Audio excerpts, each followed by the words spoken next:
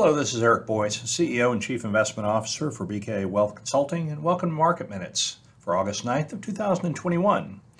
Well, as we get into the news you can use for this week, certainly the buzzword is the Delta variant and the latest surge in coronavirus cases, primarily amongst the unvaccinated, is rising. It's casting a bit of a pall over what has been actually a fairly good positive backdrop in a number of areas. Now, I think as we look into the next week and the next couple of weeks, really the things that we're going to have to pay attention to are what could be, what are the potential impacts of the Delta variant on consumer behavior. We've seen some data, and this is included in the charts of the week, where we've seen some mild impact thus far on people that are not going to restaurants as much as they were, but they're still definitely out there.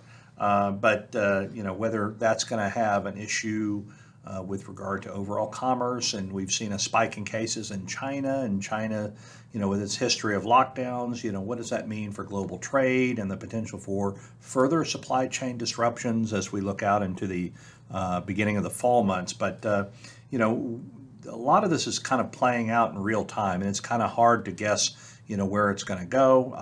I do think looking at the data, and if you look at India and other areas where Delta has manifested itself already, you can see a clear drop off in this wave. And I think we're in the rising part of the wave right now, and it'll crest and it'll roll back over, and we will be even that much closer to what's perceived widely as herd immunity. But right now, I think the conversation needs to center around several key items here. High valuations. Are we close to or have we surpassed peak U.S. growth in the current cycle? We've had really strong payroll numbers last week. And, what does that do to impact the Fed's timeline to kind of taper its asset purchases? And what does that look like? Manufacturing looks elevated, particularly on the global scene, which is really good. U.S. manufacturing remains relatively high, although it's perhaps off its peak a little bit. The services indices for Purchasing Managers Index set a new record high, and I just think we're still in this mode of pretty solid growth. And interestingly enough, we had a little bit of a reversal in the trends we've been seeing in Treasury yields. So we've been kind of saddled fairly low on 10-year Treasury yields, even down at one point intraday, down to basically 1.12%. But we've been kind of hugging around 1.2, 1.25%, and it ended the week at 1.3%. So we had a little bit of an uptick in 10-year Treasury yields, maybe symptomatic of what we should probably be looking for here over the coming weeks. But just kind of getting into the data, last week the Dow Jones was up 0.8%, the S&P was up 0.9%, NASDAQ was up a little over 1%, S&P 500 and Dow Jones closed at all-time highs. S&P 500 now trades at 28.1 times trailing earnings, which kind of almost waxes reminiscent of the tech bubble. But what's really interesting here is even with the continued rise of the S&P 500, we've had such strong earnings gains that the earnings multiple, or the multiple of earnings where the market trades, has actually gone down from kind of in the 22.5 times range back in really the end of last year through April, down to around 21 times now. So while that's not in a aggregate sense cheap, it still is elevated, but it's not nearly as robust as it was just several months ago. But we'll talk about earnings in a second. But if you look at the S&P month to date is up about 0.9%. Year to date, it's up 18.1%. We got the Dow Jones up 78 basis points, or almost 0.8% month to date, and up 15% year to date. NASDAQ's up over 1% for the month and 15% for the year. and so on and so forth. We had a little bit less robust performance out of the Russell 2000, the small caps, which have underperformed just a little bit here near term.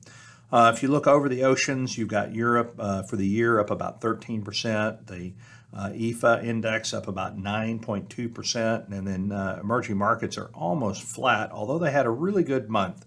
Volatility overall in the equity markets remains down, but we ended the week basically with a lot of optimism coming out of the earnings reporting season, and I'll talk about that in just a second. On the fixed income side, the Barclays aggregate index is down almost 1% for the year, and it's been down about 0.5% for the month, and still kind of struggles. Although with high yield bonds, we're up almost 4% for the year, and leveraged loans are also up about 3.3%. Gold really kind of took it on the chin, even with some of these Delta variant fears kind of percolating to the surface. But gold was off a bit last week and ended the week at $1,760 an ounce, which is down 2.9% for the month and down 7% for the year after being up 24% a year ago.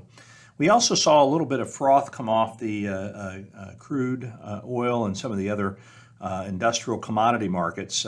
Crude oil, the WTI closed at $68.28, down about 8%, if you will, for the month, and closed the week below $70 a barrel for the first time since early June. So what's interesting in the oil markets is we've been focusing so much lately on the supply side as we've seen low inventories and high demand. What's interesting is that the rise of the Delta variant seems to bring this whole demand question back into focus, and whether or not we're actually going to have the demand to fulfill kind of this mild resurgence in supply and production. So that's why we've seen a little bit more turbulence in the crude markets. But so in the economy, let's see, we have just kind of talking about the Institute for Supply Management, ISM Manufacturing, marked its 14th consecutive month of expansion. Really good signal for earnings growth and also for capital spending on the part of companies. And we know the surveys tell us that companies are really planning to ramp up their spending. So, and I think that bodes well in the coming months to kind of help us rebuild our inventories, which were really low and kind of adversely impacted our latest reading of economic growth. Inventories are extremely low. So to hear companies ramp up capital spending to ostensibly add more production capability, I think is a really good thing. And we could have an inventory boost in the coming quarters that could really be a tailwind for economic growth. And looking at the services side of the equation, which is more important than manufacturing, it represents a greater part of our overall economy. And it reached an all-time high, although we're not really replacing jobs that have been lost at a rate that dovetails with overall expansion. And so we'll have to monitor that. So, with that, I think, it kind of sets the stage for overall economic growth in 2021 to be around 7%.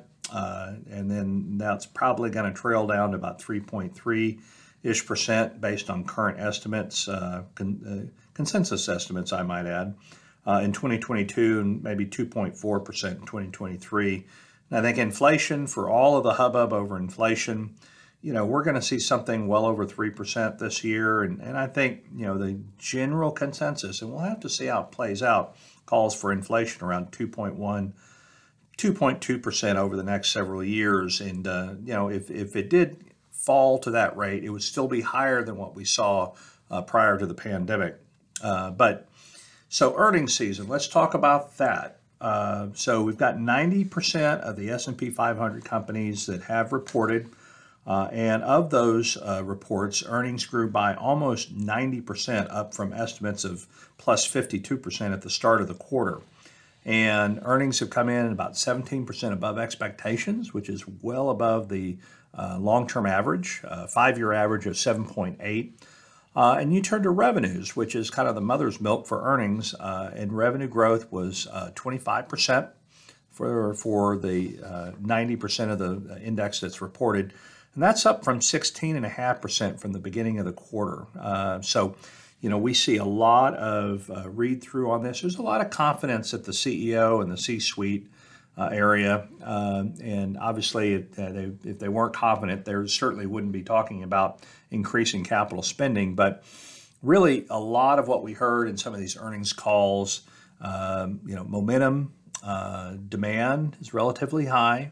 But we still hear them talk about supply chain constraints and input price issues, costs that they're having to pass on, pricing power. But they're still gaining operating leverage and still increasing their margins, which is important, at least for the near term. We want to make sure that we're continuing to see progress in earnings because next year certainly I wouldn't expect to see a lot of multiple expansion. So earnings are going to have to do a lot of heavy lifting next year. So, but in fact, in talking about earnings, let's see, the analysts are expecting about $199 a share for the S&P 500 index, and while that may be perhaps a little bit low, and based on recent trends, if you get something that's closer to maybe 215 to 225, somewhere in that band, that what that would mean if you didn't have a lot of price movement in the market, your multiple would actually continue to go down, which does provide some sustaining power to the equity market. And I think you could see the issue maybe of growing into valuations, which oftentimes happens when you emerge from a recession into a new cycle. So let's talk about jobs. So in the latest non-farm payroll reading, we saw the unemployment rate decrease to 5.4% from 5.9% in June, and labor force participation was up, and hourly earnings grew about 0.4%, which is about 4% year over year. So we are seeing wages move higher in light of some of the some of the labor constraints that companies are having. These jobs that are, a lot of small business surveys say that there's a lot of jobs to fill, but they're having trouble filling them, and they're having to pay more to get people to fill those positions. And so that's already translating into average hourly earnings, which, when you look at inflation overall, this is probably the most important thing to track is labor cost because of the nature of our economy, the fact that we're service oriented, and within services, labor is obviously very important. So we want to continue to monitor that. But let's see. So we added about 943,000 jobs in July, and we revised the last 2 months up by almost 120,000. I mentioned the unemployment rate. Importantly, the U6 rate was also down 0.4% to about 9.2. And what is the U6 rate? That is the folks that are working part-time and half-time maybe, that would like to be fully employed. And so that number fell to its lowest level in almost 3-4 years. So we've got, fewer part-time workers who want a full-time job in that case. And some of that means that some of those people are transitioning to full-time jobs. And so consequently, we're seeing an increase in jobs filled, even though there's a whole lot more that need to be filled. In fact, after this report, payrolls are still about 5.7 million jobs lower than they were right before the pandemic. We've seen a lot of jobs being filled. Basically, a third of the positions being filled are in areas that suffered the most during the pandemic, hospitality. We've seen a lot of additions in public education as well.